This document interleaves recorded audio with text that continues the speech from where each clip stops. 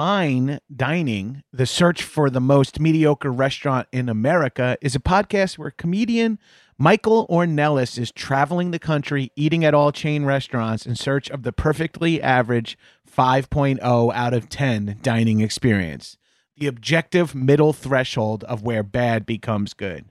Friend of the Doughboys, Marissa Pinson and John Glover were the most recent guests as they reviewed Costco's food court. It's a two-part episode that covers everything from discontinued menu items to how many Costco hot dogs they could fit in their mouths. Damn, I wish I was on that episode. I'd crush that. Head over to linktree.com/fine dining podcast, FINEDININGPODCAST, and click Bees Giveaway to enter a giveaway for an all expenses paid trip to your local Applebee's, the current frontrunner for the most mediocre restaurant in America at 5.02 out of 10 for you and up to 3 of your friends. And you can watch or listen to Fine Dining on your platform of choice while you're there. Enter by May 1st, and the winner will be announced on the May 8th episode. Disclaimer, $50 will be provided for transportation along with a $200 Applebee gift card. I love doing those fast read disclaimer things. Go give Fine Dining a listen. The search for the most mediocre restaurant in America.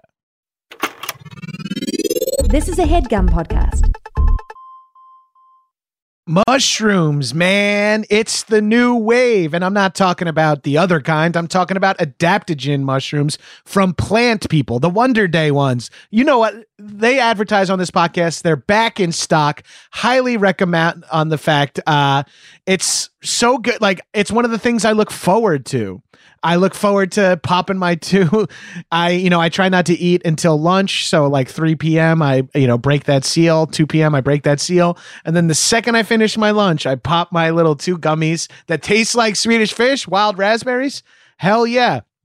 Look, adaptogens and functional mushrooms, they're everywhere. I don't fully understand them, but I'm not about to miss out on something that's very easy to do that can truly improve my health. So look, it's got the flavor is awesome. So I've been more motivated to working out lately, and I don't know if that's where I am at in life or this new introduction of healthy habits like taking Wonder Day mushroom gummies. Plant People, they're made from 10 research-backed mushrooms. I'm just going to rattle off the mushrooms. I'll be talking about different ones on each one of these ads. We got lion's mane, chaga, reishi, cordyceps, maitake, turkey tail. We got all kinds of mushrooms in there.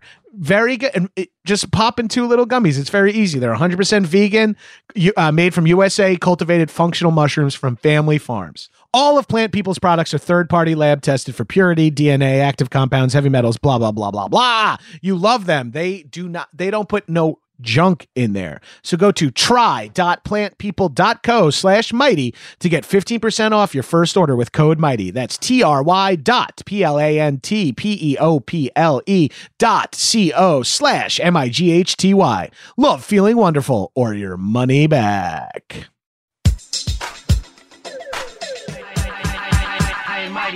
What's up, shitheads? Welcome back to another episode of High and Mighty. This intro takes different energy with today's guest, but it's me, your boy, the number one fuckboy.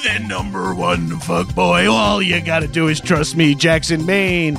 Oh, it's Johnny G, standing 6'2", 288 pounds from the South Shore of Nassau County, Long Island. It's Johnny G. Joining me as always in the High and Mighty Studios, my nearly silent co-host, Arthur Gabris. Arthur Gabris, of course, is a senior Boston Terrier, not an actual person, so don't feel bad if you don't hear them at all in this episode. But also joining me in the High and Mighty Studios, first-time guest, been following this guy on social media for a while because it's hyper-specific and important to me, the candidate from LA City Council District 5, we got Scott Epstein.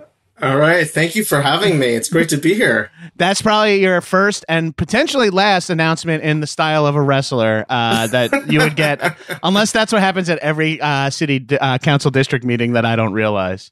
It's like slightly different than the candidate forums that we've been at, for sure.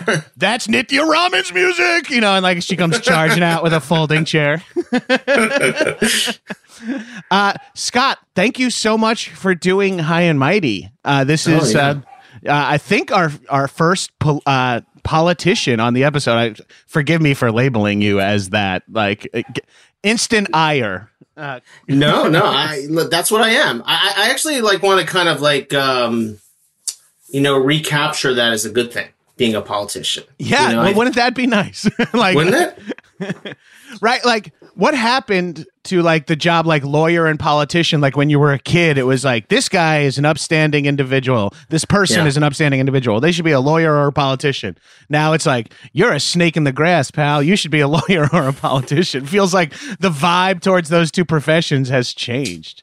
Yeah, totally. I mean, I think like Americans are pretty cynical for a lot of good reasons about politics, and I think a lot of it like started in that whole Nixon era. Yeah. And we've had a lot of crap since then, so we I guess only learn more. That. We only hear more due to advances in information technology. We only keep finding out more, and the brighter we shine the light, the more we're like, oh, okay, not it's getting a little mafia-esque up here, folks. Let's slow it down.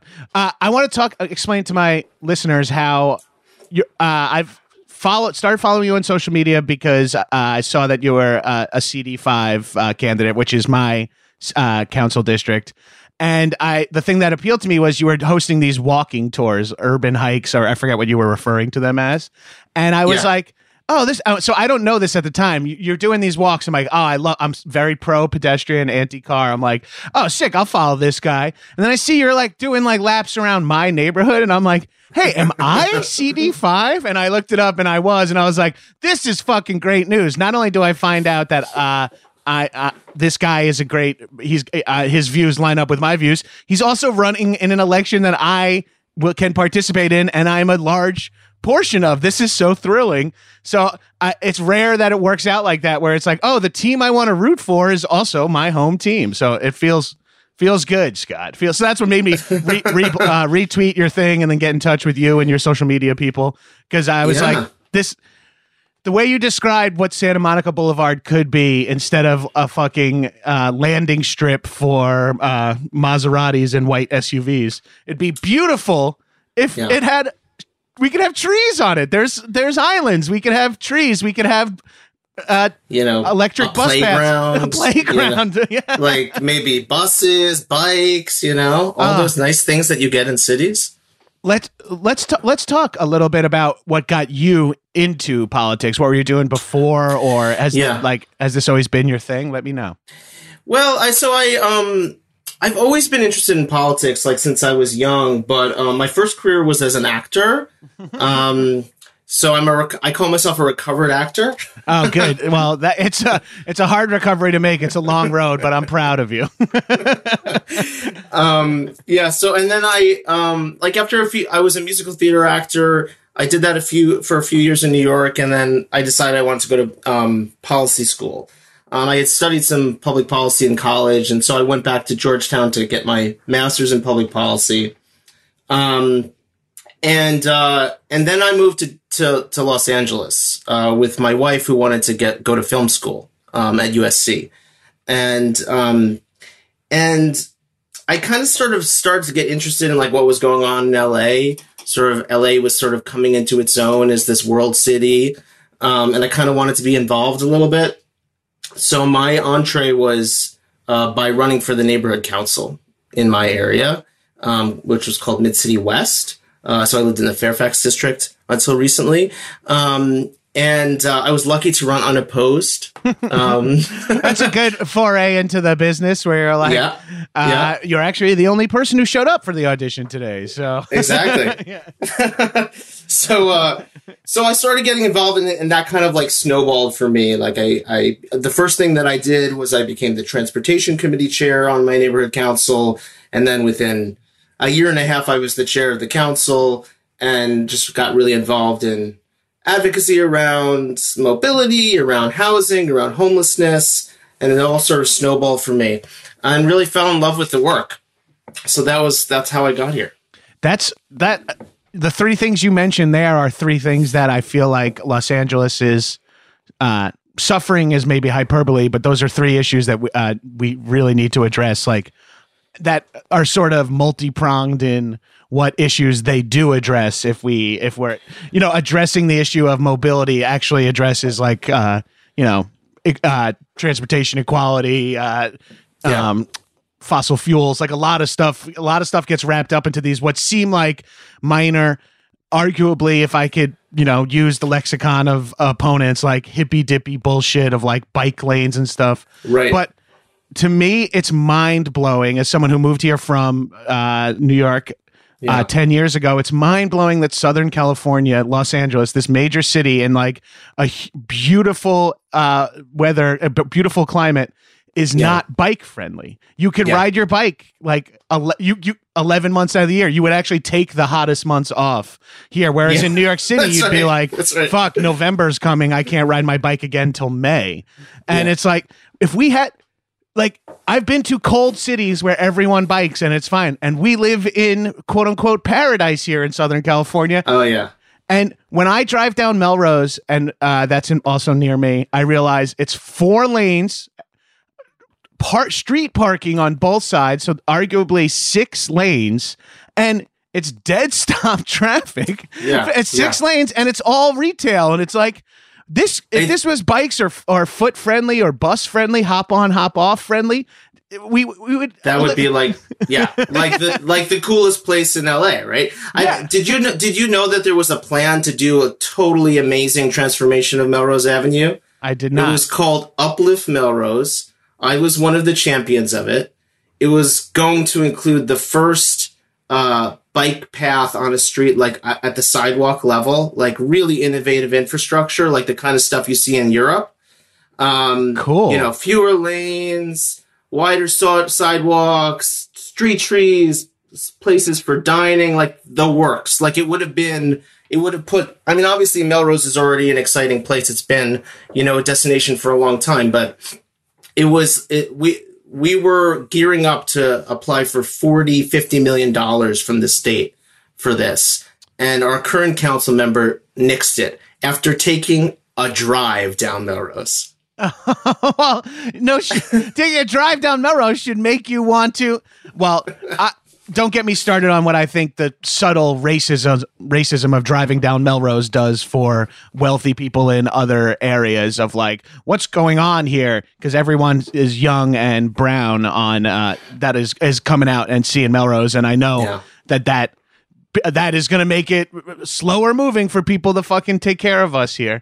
The thing that got me amped about LA politics was feeling absolutely neutered in politics on the federal level or even, state level, where it just feels like no matter what you do or say, like you just can't, you have no real sway. And then when you shrink it down and see something small where it's like, we have a chance, even like, D-level celebrities or like other people like, oh, we could elicit change in a smaller scale. Now, whether that moves the needle globally or whatever, but if you put all progressive candidates in that you can at a certain level, maybe you get progress. Like, who knows?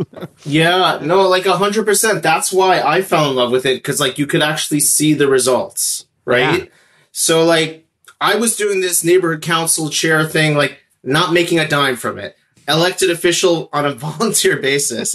And we were able to, just because I cared about the issues, like one of the things I got done was I created this plan for like these neighborhood greenways, these bike streets through the Fairfax district. Ended up getting $2.3 million from Metro. So like you can really start to see those results. Like I led homeless counts, and it's very, like it's. And I think as a voter, it's also the level where you can have the most impact, right? Yeah. Well, a friend of mine, friend of the podcast, Hayes Davenport, used to host the LA podcast, works for Nithya, or worked for Nithya. He, post Trump winning, I'm like, well, what can we even fucking do? He's like, I know you feel weak and powerless. He's like, shrink it down to what you can do in your own neighborhood. And all of a sudden you feel like you can see change. And shrinking it down like that and thinking about on the smaller level, it's like, of course, like Biden versus Trump's not going to affect the idea of a bike path on Santa Monica or safe biking streets or someone actually respecting the slow street pylons. Like that doesn't matter if depending on like the election is stolen or whatever the fuck the big federal argument is going to be. Yeah. So when you feel futile like a cog in a machine there, you can shrink it down and at least be a bigger cog and a smaller machine and make things better for yourself and your neighbors and the people who live in your area. And then if everyone's doing that, maybe that radiates outward. Like it feels to feel like you have agency in this world politically is a rare feeling. So if you're feeling like I was too, like you felt like powerless to all the shit that was going on, shrink it down to what you could do for your neighborhood. You know what I mean? Like totally the fucking swing sets or whatever. Like whatever you do is going to, change begets change, and momentum is a real thing. Like small things start happening and people start liking it. That's like a sweeping, and I feel like we're LA, we're Los Angeles. Everyone just keeps calling us like this liberal bubble bastion. And it's like, I live inside of it. It doesn't feel like we get all the cool liberal shit that you hear about the socialist city. It's like, no, motherfucker, we can't even ride our bikes here without risking your goddamn life because people drive like lunatics here. Yeah, no, totally. I mean, like LA, nearly everybody in LA is like for universal health care, right? But but when it comes to like whether you're going to be safe on your bike, like whether we're going to be compassionate with our unhoused neighbors, whether we're actually going to build the housing we need in the city or just keep on saying no, we're not so progressive of a city. No, it starts to reek of like, oh, we're just the biggest state in this country that this country believes a certain way. And you start to feel like, fuck, I thought we were special here. I thought, how come the bubble is never positive for us? Like, it's always like they're in their bubble. It's like, well, what if inside our bubble, we made it really nice? And then we were just like, invite more people into the bubble. It's fine. Cause it feels like that. Cause that's what's a bummer sometimes with Los Angeles is you feel like, oh, this makes total sense. A progressive candidate and wants to do blah, blah, blah, blah. Yeah. It's like, actually, though, developers are sort of in the driver's seat here in Los Angeles. And you're like, fuck, that's what it's like everywhere. And it's like, yeah, LA, we are a major city. And if anyone sees a buck to be made, they're going to swoop in here and get involved in it. Yeah. It's disheartening in a way. And then people like you, and I keep name dropping Nithya, and you guys are like, we're actually deep rivals. But we're not. No, I couldn't imagine how you would be based on both of your outward policy and what you guys support. I couldn't imagine you guys. You see that and you're like, yes, okay, cool. It's like, give me more Scott Epsteins. Give me, let's keep these people coming. And the only way to do that is to support yous when you come across the blotter. When we see you coming out, it's like, shit, let's see what can we do to help this. Well, I really appreciate it. And I think the good news is that politics in LA is changing. Like we saw that with Nithya's election, right? I mean, that's like the big data point. Yeah. Like we were hoping, okay, the city voters said, you know what? We don't want to have these odd year elections anymore. We want to have even year elections. So we'll have higher voter turnout. Well, okay, Nithya's cycle was the first time we tested that out. And it happened in a huge way. Like turnout from 15% to like 60%. Yeah. She won more votes than anybody has ever won in Los Angeles. And so that's like an explosion in LA politics. The game is completely different. It means that guys like me can actually compete for the first time. So it's really exciting. I think there's going to be more surprises. I tend to think the same way too. Because I think a lot of people like me who are in my age group, like older millennials, younger Gen X, whatever you want to call us, like mid 30s through mid 50s, people who are finally have some money, finally, feel at home in Los Angeles after moving here. I mean, I'm sure tons of people are natives, but my collection of friends are all people who are like, okay, well, now we have to make this place better. All right, we came here for 10 years. We fucking ripped. We loved legal weed. We love the beach. We love the hiking Griffith. It's like, okay, now we need to get people houses. Now we need okay, I'm part of the city now. Let's help. And I think Nithya starts saying things that people want to hear. and not in like a charlatan way, in a like, oh, actually, that is important to me. That is not something I thought was important, but that is important to me. And then she also reps a district chock full of, at least on a personal level, where a lot of my friends live, the comedy community, and like a lot of my friends live over there. And then saw that come alive where they were like, well, we lean this way and this woman lines up with us. Let's fucking get it popping. And I'm just, let's do that in every neighborhood. It's like, forget, like, aim for us, aim for our aim for the votes for us, because people turned up. Yeah, they showed up. It turns out there was a lot of people that are like fed up with the stasis on these issues and want like actual change. I think the city can actually be great. It is one of those things. Sorry, you go. My bad. I think. Now this is developing me to mention I've learned we're both from Long Island, which makes sense that we both tried to like quintuple start a conversation at the same time, and and both going, no, you go. Oh, okay, I'll go again. So love it. Sorry about that. People are like, there's no change, and you feel like, well, let's at least try putting a bunch of unhoused neighbors into a hotel that's not open, and let's see if the state wants to buy a hotel or the city wants to buy a hotel. And people are like, I don't know if that's going to work. It's like, well, what we're doing now isn't working. Let's just try fucking some shit, please.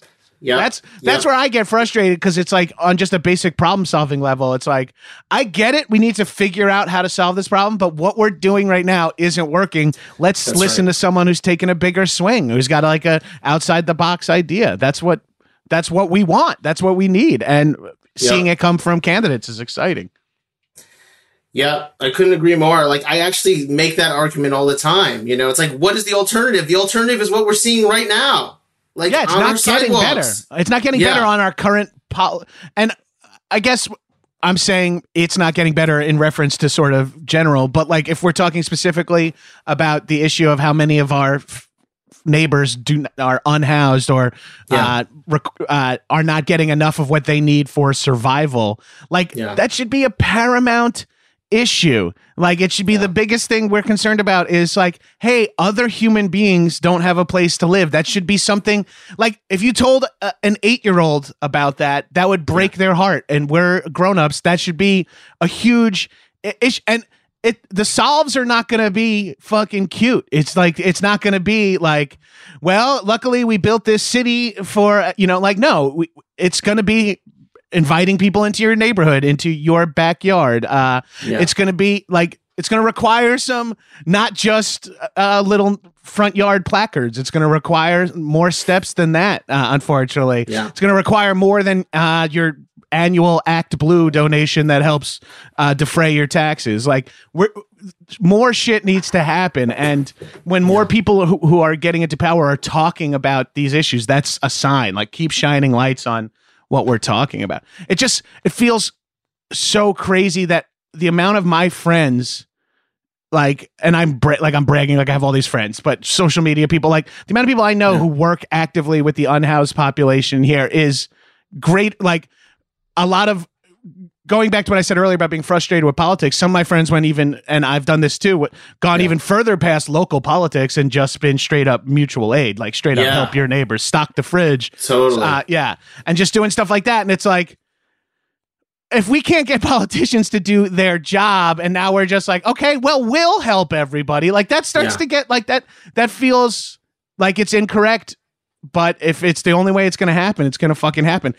And people like, we need LA leaders to like harness that energy and harness that momentum and move forward with some real potential change.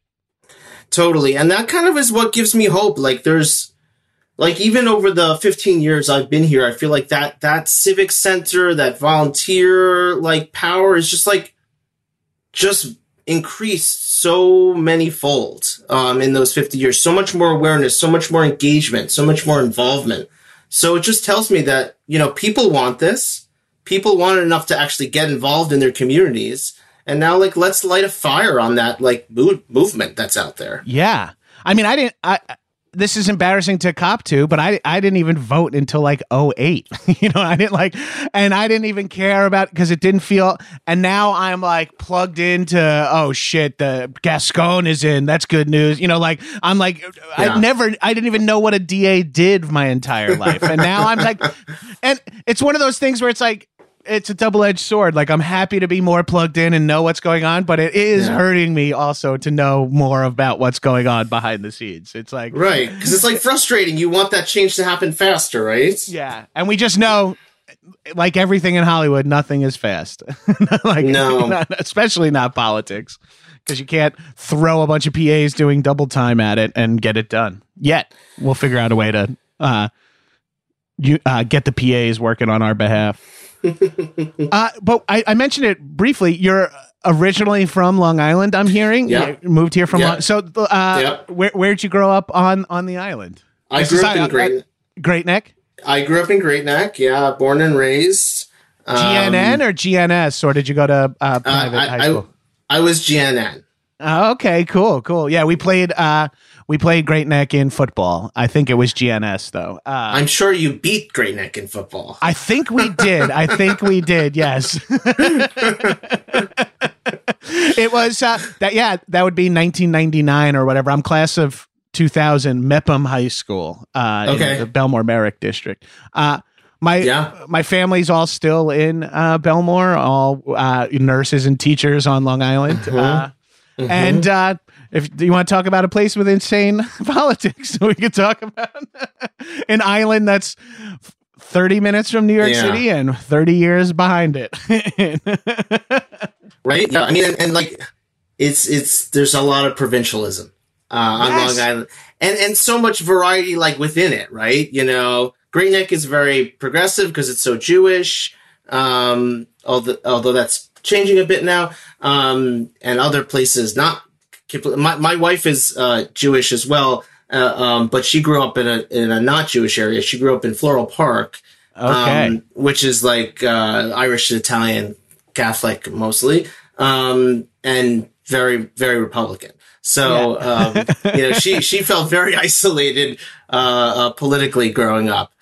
Yeah, I guess I didn't feel isolated politically on Long Island until I started going back there in 2012 and 2016 and started to realize what the fuck was going on there. Like, I always refer to provincialism as a great way to explain it. I try to explain to people like why Long Island has its politics, and I think it all unpacks, it all extrapolates out from being a cop being like you're the best job you can have. Like I at least my generation, all I heard about was how much the Suffolk County Police Department made.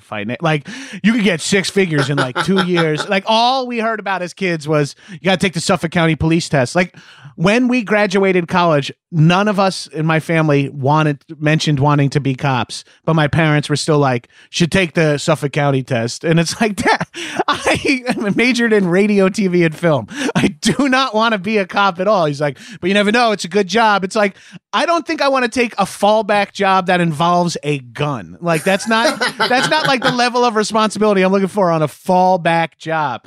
Like, it feels, but it is one of those jobs that is like a class jumper for middle class, especially at like Italian American, Irish American kids of my generation. So many people became cops and various forms, and it's like if we have that much esteem towards the police department on Long Island, that's going to lend itself to some other beliefs that pair well with that. Unfortunately, like believe police and take all their word for it at every pamphlet that's put out. Kids in Wantagh are sniffing white out. It's it's an absolute epidemic through Wantagh High School. You're like, are you serious? I know, like the amount of stuff that came down like that, like where my mom be like, they're having sex parties in all these high schools. I'm like, no, they're not. You're hearing that on the news. Trust me, I would hear if there was a sex party, we would be talking about it relentlessly. We're high school kids.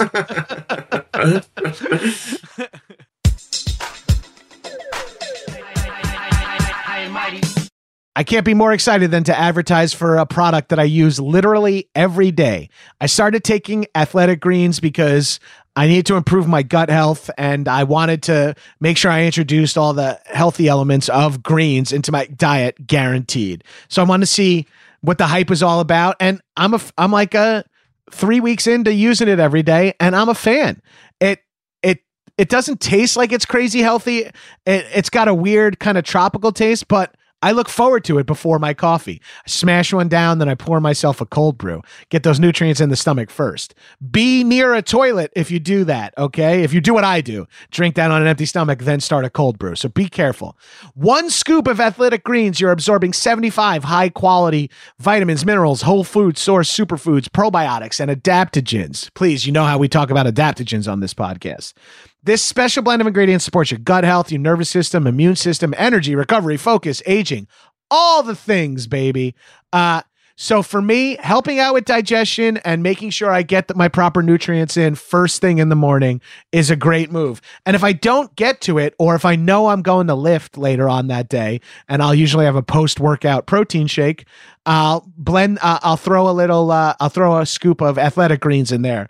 It doesn't have a chocolate or a vanilla flavor. It has like a interesting tropical flavor to it, like a little hint to it. I don't know how to describe it, but it's not bad at all. It's pretty solid, actually. Then you throw in some protein powder. Take that after you work out. That's what I do, at least. You could support mental clarity and alertness. It supports better sleep quality and recovery.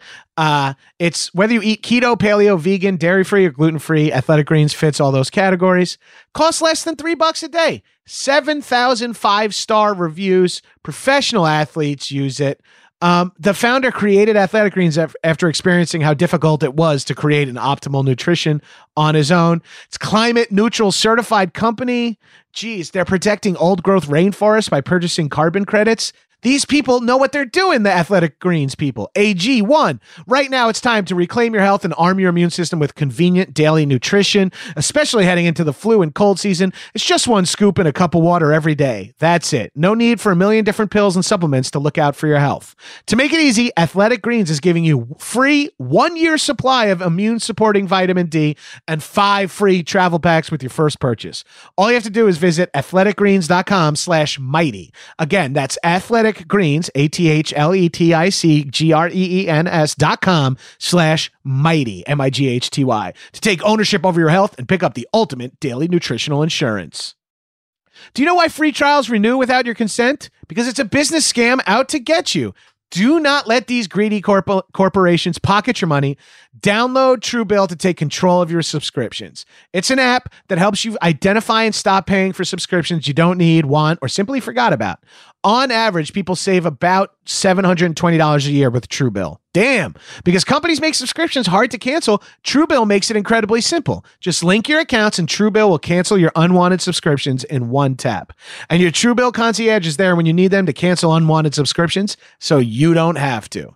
Look, I'm hearing people saving $500 by using it with their DirecTV bill, $120 on their Sirius bill. A listener saved a bunch on car insurance. Like I don't even think about trying to mess with my car insurance bill.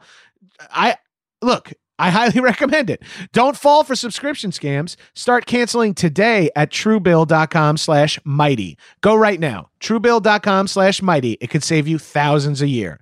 Truebill.com/mighty.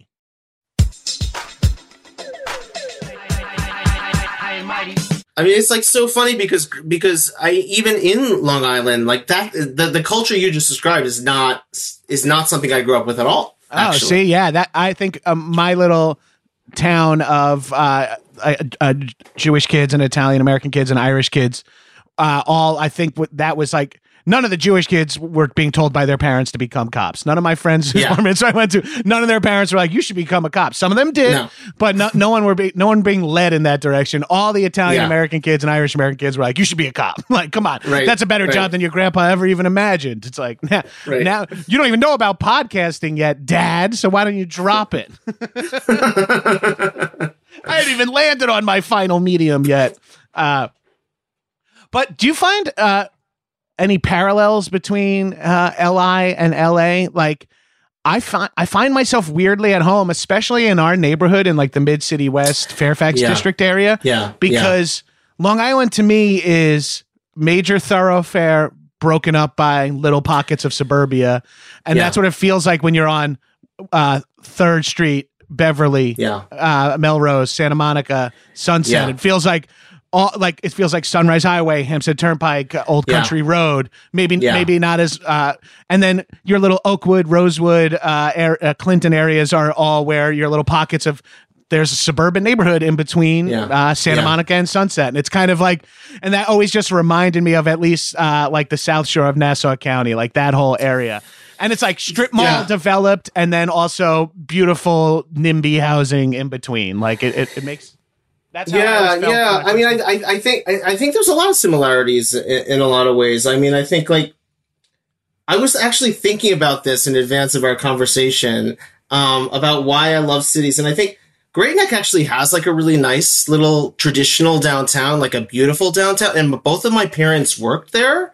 So my mom like managed like a clothing store that was started by my grandparents. My dad's an eye doctor and he worked right in town. And we used to walk there a lot, even though it was like 25 minutes, you know, to get there. And so I think at some level, you know, that was one of the things that primed me to kind of like love urbanism, love cities, because I did experience that even in my kind of suburban world, you know, that little village around the train station and all that kind of stuff. But I'm also like a suburban kid that like, you know, grew up shopping on the Miracle Mile on Northern Boulevard and all of that. So like that is second nature to me too. And I think like Los Angeles is that, right? Like it's like a pre-car city that was built on streetcars, and you still see the bones of that. And most of like the most exciting places in LA are where those streetcars ran right down. And on top of that was put this like car city, right? With the highways and the strip malls and everything like that. So it's very much like two cities with two designs, like kind of smashed into one. And I think Long Island has a lot of that too. Has a lot of, I mean, the traffic parallels are wild. Very SUV, very F-350 SUV heavy traffic on both sides for both.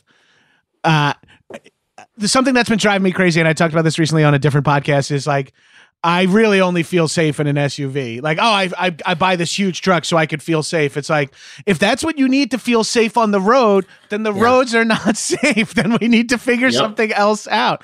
And it's funny. I never thought about it from the Long Island perspective, but you just mentioned something to me. We would walk into town too. Belmore Town was not crazy far. That's where the Belmore Playhouse was, the movie theater. But it also was, and Wantaw Town was sort of equidistant from where I was, where Mulcahy's was, and that's where I started going once I had a good fake ID. But I could. That walk also takes you to the Long Island Railroad, which opens you up to a town, like multiple towns out east, the Babylon line, and then multiple towns to the west, ending in New York City, one of the coolest towns on the East Coast. And it's like, and you're like, I'm 17 or 16, and I could technically walk to the train station and get to the city without ever needing a car. Never, and that's freedom. That's weirdly freedom, and we should have that. It should be the same here. It should be like, and I want to get to being more about being a pedestrian, because that's something that's specific to your current marketing. Like, I love the urban hikes and those walks and stuff. So let's talk a little bit about that, because I trained for a couple of half marathons before the pandemic. So I was running the streets a lot because I don't like to drive somewhere to run. Only once in a while I would go to like the beach or to get a destination run. Normally I like the idea of leaving from my house, never driving, of course. And just jogging my neighborhood so many days in a row, I really got the vibe that I'm like, it's dangerous because people don't walk. I think cars got too adjusted to like, they're not, it's sort of like when someone's predators, like an animal's predators dominate the area. It's like, there's tons of wolves. It's like, well, now all the hares just stay in their house and only get in there because the wolves are all out. And it's like, if we had way more hares out there, like if we had way more people on foot, it would like change the vibe of driving. And I think like, I think we need to start. I personally believe like start making steps in that way.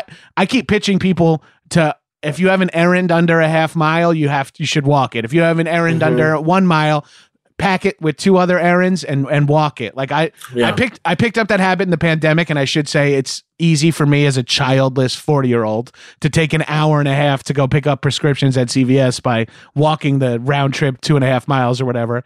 But I recommend that for everybody.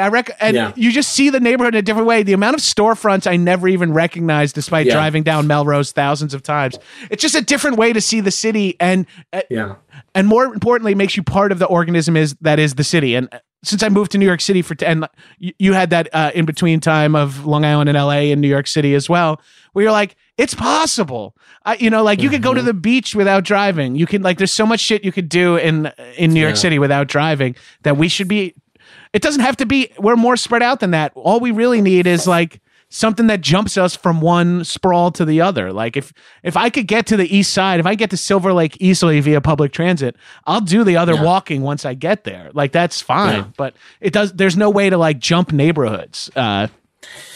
I mean, there are ways. There are ways. It's just not as efficient as it could be. Sorry. Yeah, and people are going to do what's safe, what feels safe. People are going to do what feels, efficient. And what is efficient, right? I mean, I think if there's one thing that makes cities great, it's designing around people, designing around pedestrians. And I think that I love the idea of encouraging people to walk, but what I love even more is building the infrastructure that will naturally bring them out. Right. Because what we did was like we chipped away at making our, city less and less friendly for pedestrians. And it's not surprising that people stop walking, right? When they have to walk 3 blocks to be able to cross a major boulevard, or when there are so many lanes and the, corners are allow for such fast turning that you're scared to, we used to live by the intersection of Melrose and Fairfax for like 14 years. We moved to a little bit farther south to Carthay Square recently.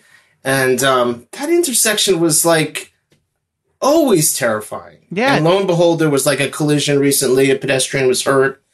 And, I was saddened, but not even a little bit surprised, because I always felt like every time I crossed that intersection, that I was risking my life. Every time I drove that intersection, I felt like I was like, this is not, I'm driving incorrectly here. Like, cause there's no real left, there's not left turning lane. There's left turning lanes, but there's no lights. And the intersection that Scott's talking about, for listeners who maybe don't know the area, one corner of that is a high school. And we're talking about like a main driving thoroughfare being right there at the corner of a high school, where any kid who's high school age who lives in the neighborhood will be crossing at that street. And there's not crossing guards there. In fact, Gabrus, I saw a high school kid hit by a car. Jesus Christ. Like right there. She was trying to cross, like not at the light, and like go into the planted median, and somebody came so fast. Yeah, it was really scary. It's so, and it's when you imagine that these streets that we're referring to have street parking on them, in addition to 2 lanes of driving. A lot of they have street parking, which means a car is always backing in and out of there, which is stopping traffic. People are opening their doors, which I did remove a woman's door by accident here. She opened it as I was driving past her car. She didn't see me. Took her door clean off her Mercedes. The most neighborhood stuff ever is it happened in front of like this cigar shop that's on Melrose, and all these old time like immigrant dudes. I'm not even going to do their voices or guess their nationalities, but they all come over with cigars and they go, "She's parked too far from the curb. She's at fault." There was some rampant misogyny being thrown, some old man misogyny being thrown around, but they were like, if the police come, we will tell them she is parked too far from the curb. I was like, thank you guys. Thank you. But I think it's like a not fault thing. We'll get the insurance to take care of it. But I appreciate you as character witnesses, 5 old stogie smoking guys ready to throw this poor woman under the bus. Yeah. I know that spot. Yeah. And it's like, that lane could be we can move the sidewalk out 4 feet further with a divider, and you can have a bike path there. We can use all these e-bikes and scooters and stuff, which are like, you know, arguably a hassle and a danger added to the road, but truly freeing for a lot of people who don't have cars and stuff. So if we and really, you're losing like 6 parking spaces for every light, like 6 on each side. That's 12 cars. It's like, if you own the weird rave clothing store that sells gas mask bongs, that's on, you know, that's east of Fairfax on Melrose, I don't think having 2 parking spots in front of your store is like paramount to your business as much as what if that was where an electric bus just went up and down Melrose from San Vicente all the way to Highland, and you could jump off wherever. Like, if that had a lane like that, you wouldn't necessarily need to drive to the heart of Melrose to do shopping. You could park at a parking structure on one end of it. You can walk from your neighborhood to where the EV bus is. Like, it just and the thing is that like, when you do these things, when you reduce the number of lanes, when you add bicycle facilities, when you add the street trees, the dining, everybody just wants to be there. Like, that is the most powerful thing for these businesses, which is you turn it into a place, like a destination. Like, if we had done this Uplift Melrose project, like it would have been one of the most beautiful streets in Los Angeles, and then everybody would want to be there just to hang out. Like, they wouldn't be coming to like for a particular. Some people would come for a particular restaurant or shop or whatever, but a lot of people would just come to be there. It would be like, and then they spend money when they're there. Exactly, it'd become a weekend thing. It's like, oh, let's go to Blue Jam and then walk Uplift Melrose. Like, the High Line in New York comes to mind. Yeah. It's not exactly the same thing, but like, the High Line seems something that's impossible to pitch to developers and stuff. And now, having been back and used the High Line, like, to add that to your commute, if that's over in your area where you can get off the street and walk through a park, like, that's an insane experience. And then you find yourself going like, well, let's walk the High Line. We'll jump off somewhere and get lunch, or like, we'll be able to find a bar at the end of High Line. Like, I commuted in August. My wife and I went home, and for the first time in the pandemic, and saw all our families, and then wanted to spend 3 days in the city. And because of pandemic, I was like, we should not Uber or Subway anywhere. We should try to walk everywhere, because it was beautiful. It was August, and we were staying up in like all the way on the west side at like Hudson Yards. And we got tickets to go to like something called Stoned Pizza, one of those gray market weed kind of cannabis dinner places. And we were like, that was on like 4th and C. And we were like, okay, let's do this walk. And we were like, oh shit, we could take the High Line down. We took the High Line from like 56th all the way down to 14th, and we went half of New York City walking through an elevated park. It feels like fucking Narnia. Like, and that's something we have the money New York City has. Like, we can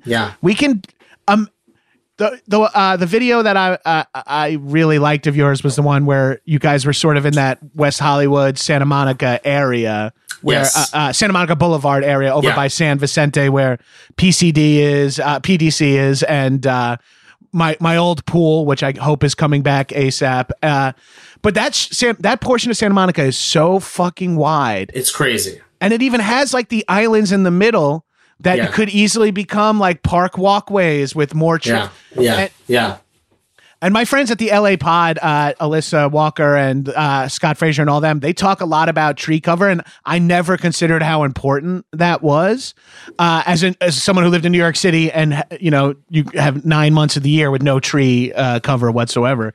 But here we have the most fucking gorgeous flora everywhere, and it's like, jam that into streets, jam that into neighborhoods. Let's get more of that. It's good for the air. It's good for sun protection. It looks pretty, and it's healthy for everybody. Like, if we know Americans have some issues where fossil fuels is a major issue, and obesity or lack of health and exercise is a big issue.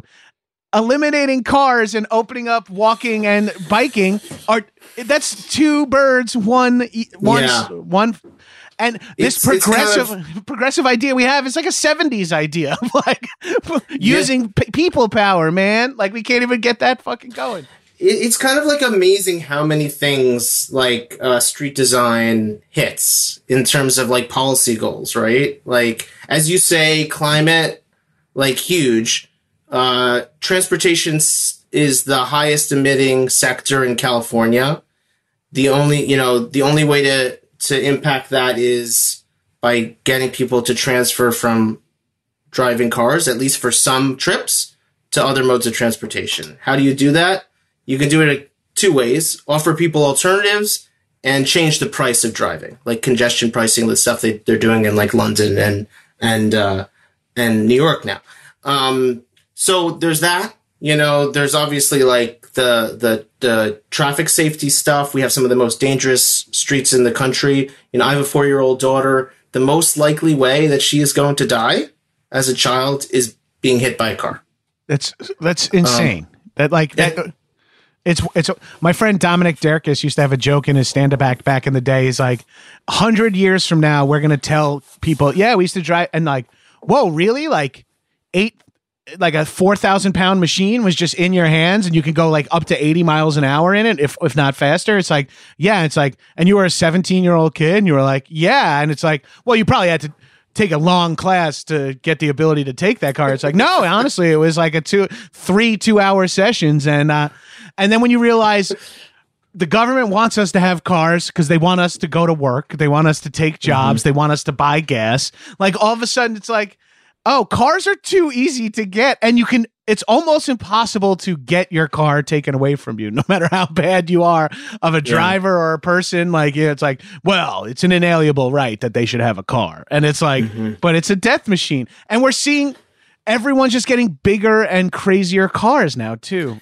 It's amazing. Like it makes me pretty upset, like on a regular basis, looking at the size of these cars. I mean, I remember when I was in high school, like that's when the SUVs were picking up, right? And like in Great Neck, like all like the rich families, they were getting their like Cherokees and their Grand Cherokees. Like that was the first thing. It was replacing minivans in a way, because it was like it fits all the kids and it's good in the snow, is like what moms would tell them. So my mom would tell herself, at least. Yeah. And then for a while we thought it was going to get, the cars were going to get smaller and electric, and now they've just gotten just so obscenely large. I mean, and so tall and so gas guzzling, and for no reason. Now I kind of miss the old SUVs. Yes. Like, can we bring back like the normal like little Cherokees that like, my 4-year-old doesn't have to like look 10 feet up to the top of the hood of the car, I'm huge. I'm 6'2", 290 pounds. And some of these cars are at my shoulder height. Like the hood is at my shoulder. And I'm like,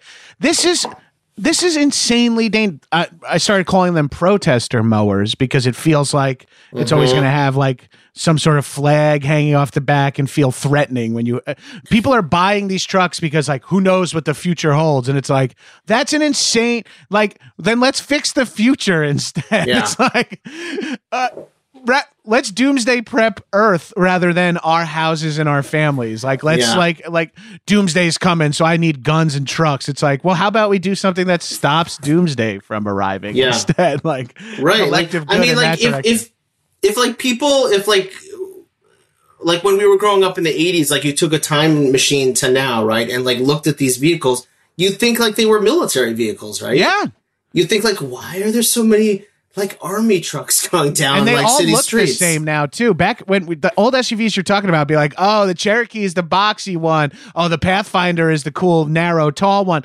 Now trucks, everything is built to look the same so much that like we're seeing a resurgence in like classic body Bronco. Like the future I'm seeing online is putting, for rich people at least, putting electric engines in vintage cars is going to be like, I now drive a 76 Bronco, but it has an electric engine and everything's up to. I guarantee that's what we see rich people doing going forward, because you see when they made an electric Bronco, it's however many prototypes immediately sold out. It's like, this is where that's what the market is. And I'm happy to be moving to electric vehicles, but I would like for driving to not be such an important part of our lives. Like I would like for non-drivers, because another thing we're not talking about is like, if you need a car to live in LA, then you need to be able to pay for a car and pay for rent. And we know rent is through the roof in Los Angeles. That's another unwheel.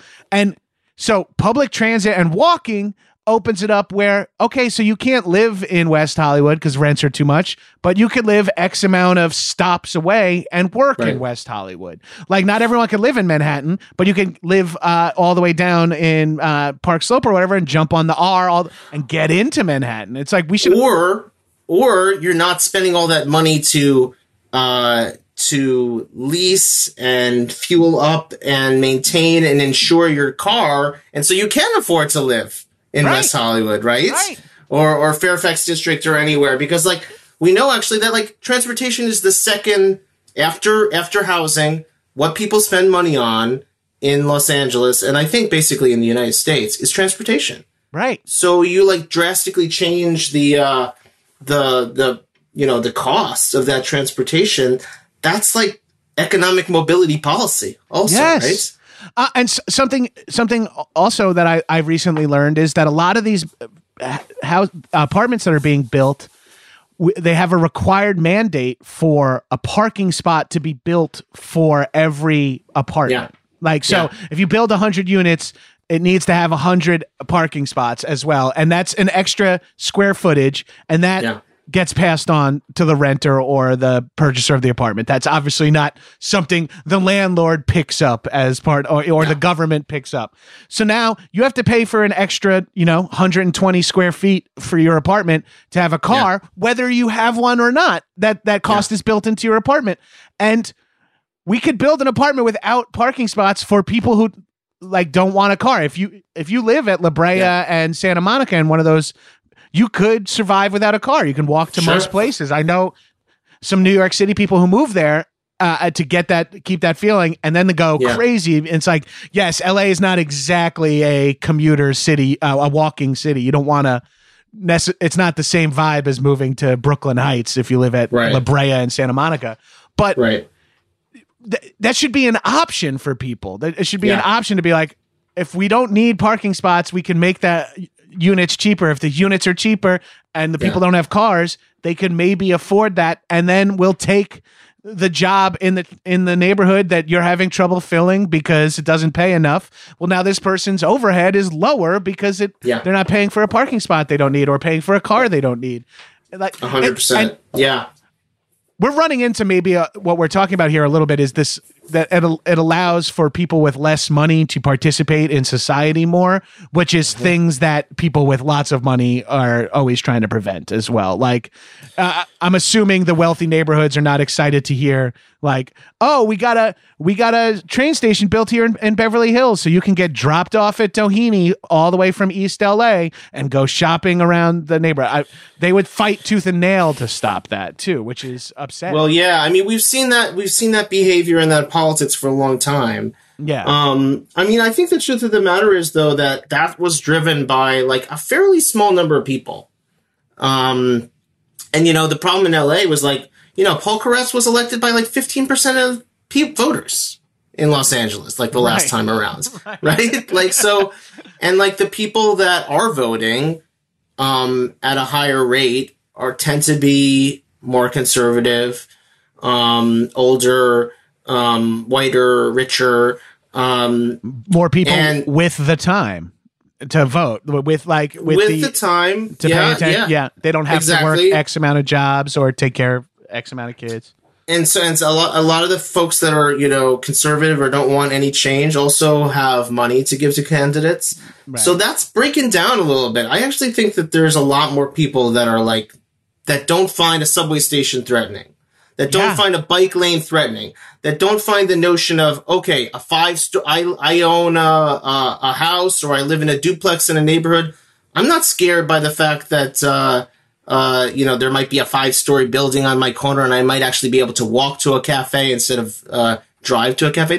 I don't think that's actually threatening for the average Angelino. But unfortunately, like, our politics has been driven by the fact that some folks find that threatening. Yeah, I think that's changing now. That's wonderful.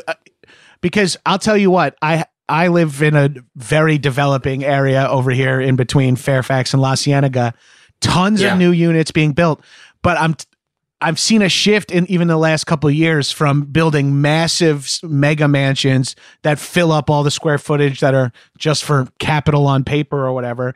But I'm seeing a lot of upzoning, which is something that previously would have stressed me out as like a resident. But now when I understand the power of upzoning, of turning a 1-bedroom house area into 4 condo units, whether or not they are overpriced and who the fuck wants to live in a condo for that much money. 4 units where 1 unit used to be is objectively more places to live. Like, so even if they are too expensive of apartments, the people who can afford them can move into there, and other apartments, like just the more units we have, the better. Like the more supply is, the less demand. So it's a big piece of the puzzle in terms of solving our affordability crisis. And, you know, like in our area, like the Fairfax district where we both have lived, I'm just a little bit farther away now in Carthay Square. Like the classic, like building type is that Spanish fourplex, right? You see that and the McMansions that you're talking about are basically the same size, right? It's like but so we have to think about our zoning rules and think, well, okay, you can build like the same size cube, and it's legal to build it for one family to live, very ostentatiously. Yeah. But it's illegal to build for four families to have a, dignified kind of experience and be able to live in the neighborhood of their choice. Like, is that what we want? Like, does that match our values? Yeah. I mean, it has to. That's the other thing that drives me crazy too, is our neighborhood is some of the most city neighborhood of Los Angeles. Like that. And you're like people fighting tooth and nail. Like I know a lot of neighbors complain about Cookies, the dispensary that's on Melrose that has a ton of customers. They do a lot of output. They have to change kind of traffic over there to prevent. And I know a lot of customers complain about that, but that is what happens if you live near Melrose. Like if you live near main drags, like that's the stuff you deal with. And like when I lived in New York City, you never were like, oh, I lived less than a block away from the fucking BQE. So that was a constant part of my life. That was my concrete ocean that I would hear every day. But like, you understood that was part of your living. So if there was construction on your block or whatever, or that the traffic was close, you're like, yeah, I chose to live here. I could live in the suburbs of Long Island and Westchester and deal with way less of this. You can move an hour outside of LA and never have to worry about having a dispensary on your corner.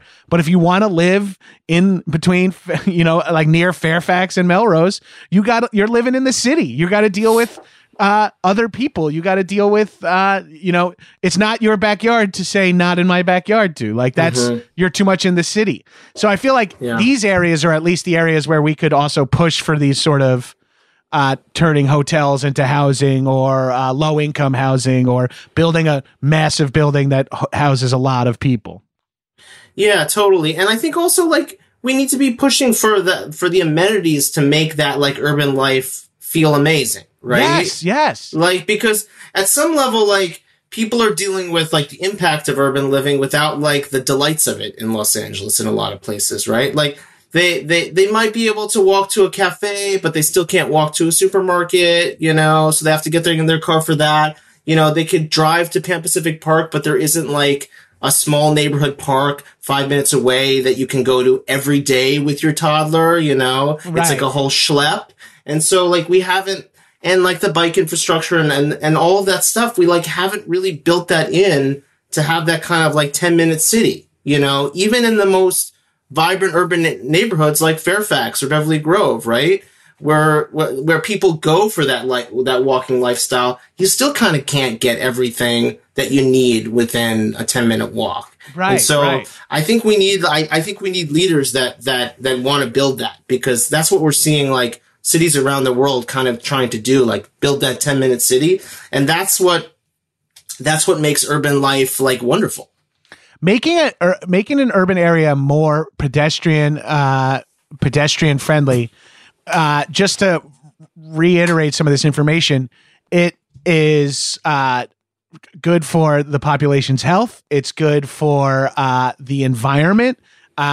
These are two major issues. It's good for social equity. It evens the playing ground a little bit, where you don't need a car to get to these cool spots. Like that's so many big things that are major issues in quote unquote at the federal level, at societal level. And if it's something that kind of nicks at that a little bit, like this is what we're talking about. This is more, that's the quote unquote, the meme, this is the future liberals want. That's the future liberals want. They want to be able to walk to a place, get something and walk home and eat it. And like, it be not a huge deal, not dangerous, be arguably beautiful and enriching even, and I think we all want that, except for like a peak few who can get like a few more dollars worth of blood from the stone of real estate. And those people happen to have a lot of power, but we're aware of them now. We know who's behind the curtain. So it feels like you're saying, it feels different now. It feels doable. It feels like a lot of people are like, look, Trump was a fucking monster, but what he did do was cause a lot of us to circle the wagons and be like, okay, well, what can we do going forward? We have to be protected from this. On the smallest level, don't let that happen in our neighborhood. Well, let's get cracking there. And that it feels so fucking good, at least to know we can elicit, we can move the wheel of pain just a little bit more for the sake of crime. And I think it's not a small thing. I mean, if we can transform the city into a more pedestrian, bike friendly, transit friendly place, we're the biggest city in California, which is the 5th largest economy in the world. We know, and a lot of those carbon emissions are happening right here in our cities. And we can be like, we can either continue down the road we're on, or we can be like a beacon for places. We can build a world-class city and then be a leader, and other cities will want to be just like Los Angeles. Yes. That's what I want to be. I want to be like an example for the world. I love that. I love that idea. That's exactly where my brain is at when I'm saying we get accused of being so many things in LA, and we don't get, for us that believe that, hipster, liberal, bubble, blah, blah, blah, wealthy, whatever you want to, Hollywood, whatever fucking negative terms you want to throw at this bubble. But if we're going to be accused of being in a bubble, let's make it a fucking amazing bubble that people want to get inside of. How hard is that? Like you're saying, we're going to get the sticks and stones of being, oh, did you hear LA's banning, 11 axle station wagons for families or whatever? It's like, yes, that's good. Trust us. Eventually, and then if we're, like you say, if we're the model for other progressive cities, as these other cities start getting more and more progressive, it's like they could look to see what LA did that really advanced progressive beliefs and made it's crazy that advancing progressive beliefs does mean making life better for individuals. That's that's what, for a larger group of individuals, we should say, that's progressive beliefs, and that's all we're asking for is to let's make it better for us in here. So when is let's talk a little bit about CD5 and your election, so we can get any actionable voters to make their move here. Absolutely. So talk to me a little bit about this upcoming election. So let's just describe the district quickly. I guess so people know, listeners know whether they're in it. Yeah. Districts are huge in Los Angeles. We just changed the lines. We just drew new districts. CD5 basically includes a large swath of central and west LA from the edge of Koreatown all the way to the 405. So we're talking about places like Hancock Park, Fairfax District, Beverly Grove, the Carthay neighborhoods, Pico Robertson, Palms, Rancho Park, Westwood, Bel Air, big area. Touching a lot of different neighborhoods with a lot of different economic statuses. Totally. You have you have neighborhoods like Palms, which is one of the most diverse neighborhoods in the city. Where you see people of all colors, and then you have places like Pico Robertson, which, is the center of Jewish life in Los Angeles. You have more single family areas like Bel Air or Rancho Park. You have UCLA, which is incredibly diverse, young. We have a lot of, that's a big focus of our campaign, is engaging the student community. We're really excited about that. So it's a really vibrant, exciting, central part of Los Angeles. Election will be June 7th. That's the primary election. Like pretty much all elections in California, it's a jungle primary. It's nonpartisan. So there are 6 candidates. If it's highly unlikely anybody will get 50%, which means the top 2 will go to the runoff in November. So the game right now is to get this campaign into the top 2. Would love, so the website is scottforla.com. As Gabriel says, we're doing a lot of community engagement with these, urban hikes, we call them. We've done 6 and all across the district. We're going to do at least 2 more. We're doing meet and greets. We're doing policy forums, all kinds of stuff to make sure that people can be involved. Our competitors, frankly, are mostly doing backyard fundraisers and not much else, and showing up to candidate forums. So we have a different style with our campaign. So there are 6 people vying for the runoff in CD5. So and you have to come in second or above to be involved in that runoff, is what we're hoping. All right. So what we right. Shitheads, listeners in High and Mighty, if you live in CD5, you know what you can do. If you don't live in CD5, you know what you can do too. You can activate this energy in your area. And if you don't live in Los Angeles, you can activate this energy in your area. You can support these politicians, even if you don't live in the area. And most importantly, you can be inspired by Scott's ideas and bring them to your area. Like that's our only hope going forward right now. Is like, because quote unquote, our guy is in the office, and a lot of the most exciting stuff I heard was going to happen for us is not really happening. Like it just seems like a lot of us still have student loans and are losing payments and stuff like that. So even when we're quote unquote winning, or we're holding the conch, we still can't make it fucking happen for us. So shrink it down. Forget the entire island. Just deal with the flies that you're lording over in your small little area. This analogy is off the rails, but you understand what I'm saying. Guys, it's scottforla.com. That's right. Check out his policy. Join one of these urban hikes. Vote for him if you live in his district. Inspire friends of yours that do live in his district to vote for him. Let's make every city a walkable city. I want people wherever they live to be able to walk to get caught.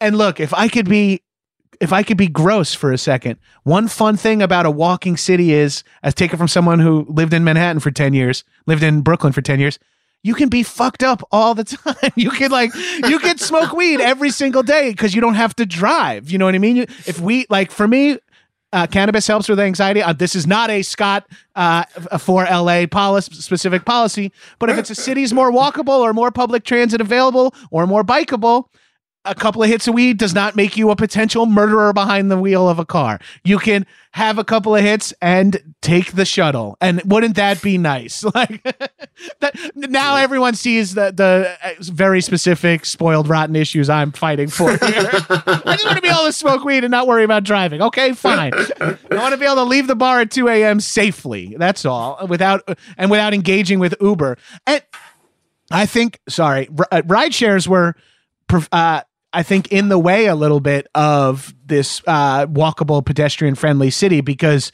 they did really make things more very easy for a while for a certain. But now their price point went back to where it like always should have been, and people are like, "Oh, maybe Uber and Lyft is not the way to scoot around the city either." Because now it's someone explained to me how many Ubers are empty driving around just waiting to pick up someone, and you're like, that's just so much more traffic on the road. That doesn't help anything. It's true. It has not been a good thing for vehicle trips and carbon emissions. It's been and as you say, the price was artificially tamped down, which was also a big problem. But I think the power is in our hands. We can build the city that we want, and then people won't want to Uber around all the time. They want to get on their bike. They want to get on their on their feet, they'll want to get on that tram or that bus, or as long as it's efficient and has its own right of way. Hell yeah. Public transit to and from the airport. Imagine that. Imagine being able to not deal with driving to and from lax. Imagine someone visiting this city, not needing to get behind the wheel of a car, having not really driven, or soak up Ubers as they visit. Like, they can take transit from LAX to their hotel. Like, these are possibilities. Like, and any other, like, if you were playing fucking Sim LA, or, you know, you would be like, we should have public transit from the airport, and we could get the 405 would be cleared up. And it's like, yeah, of course, it's a video game. That makes total sense. It's like, well, we could do that here too. Right. We need the political will. We need the. I think that's what's missing is the leaders. There's a new generation of leaders coming to the fore now. You're seeing it in like places like Culver City, where they're doing like really amazing things really fast on transit. They just like built this bus lane and bike lane for like $3 million all through their downtown. Go check it out, Gabrus. I'm going to. That's awesome. And all of those guys, all three of the progressives that run that council now are behind my run. You know, so we want to like bring that energy to Los Angeles, because we actually, it's not the problem around resources. You know, we have money. It's like, we got to start spending it a lot smarter. You know, no more widening highways. That's crazy. No. We take some of that money away and like build some bike lanes. People are going to love this city. It's going to change. Yeah. Like, people already love this city so much. We could only make it even better to live here. So, Scott, thank you so much for coming on High and Mighty. You heard it. Vote for him in the primary. Vote for him in the runoff when he's inevitably there. I'm at Gabrus on all social media. Follow Scott's socials, which will be tagged in the post about this. And thank you so much for listening. Do your best to make your area more walkable. It's great for stoners, drunks, the future, the environment, economic equality, your own health, children. Like, it hits every pocket. If we could get children, stoners, and shoppers all united by one to get the city more walkable, it'll be unstoppable. Okay. Bye, shitheads.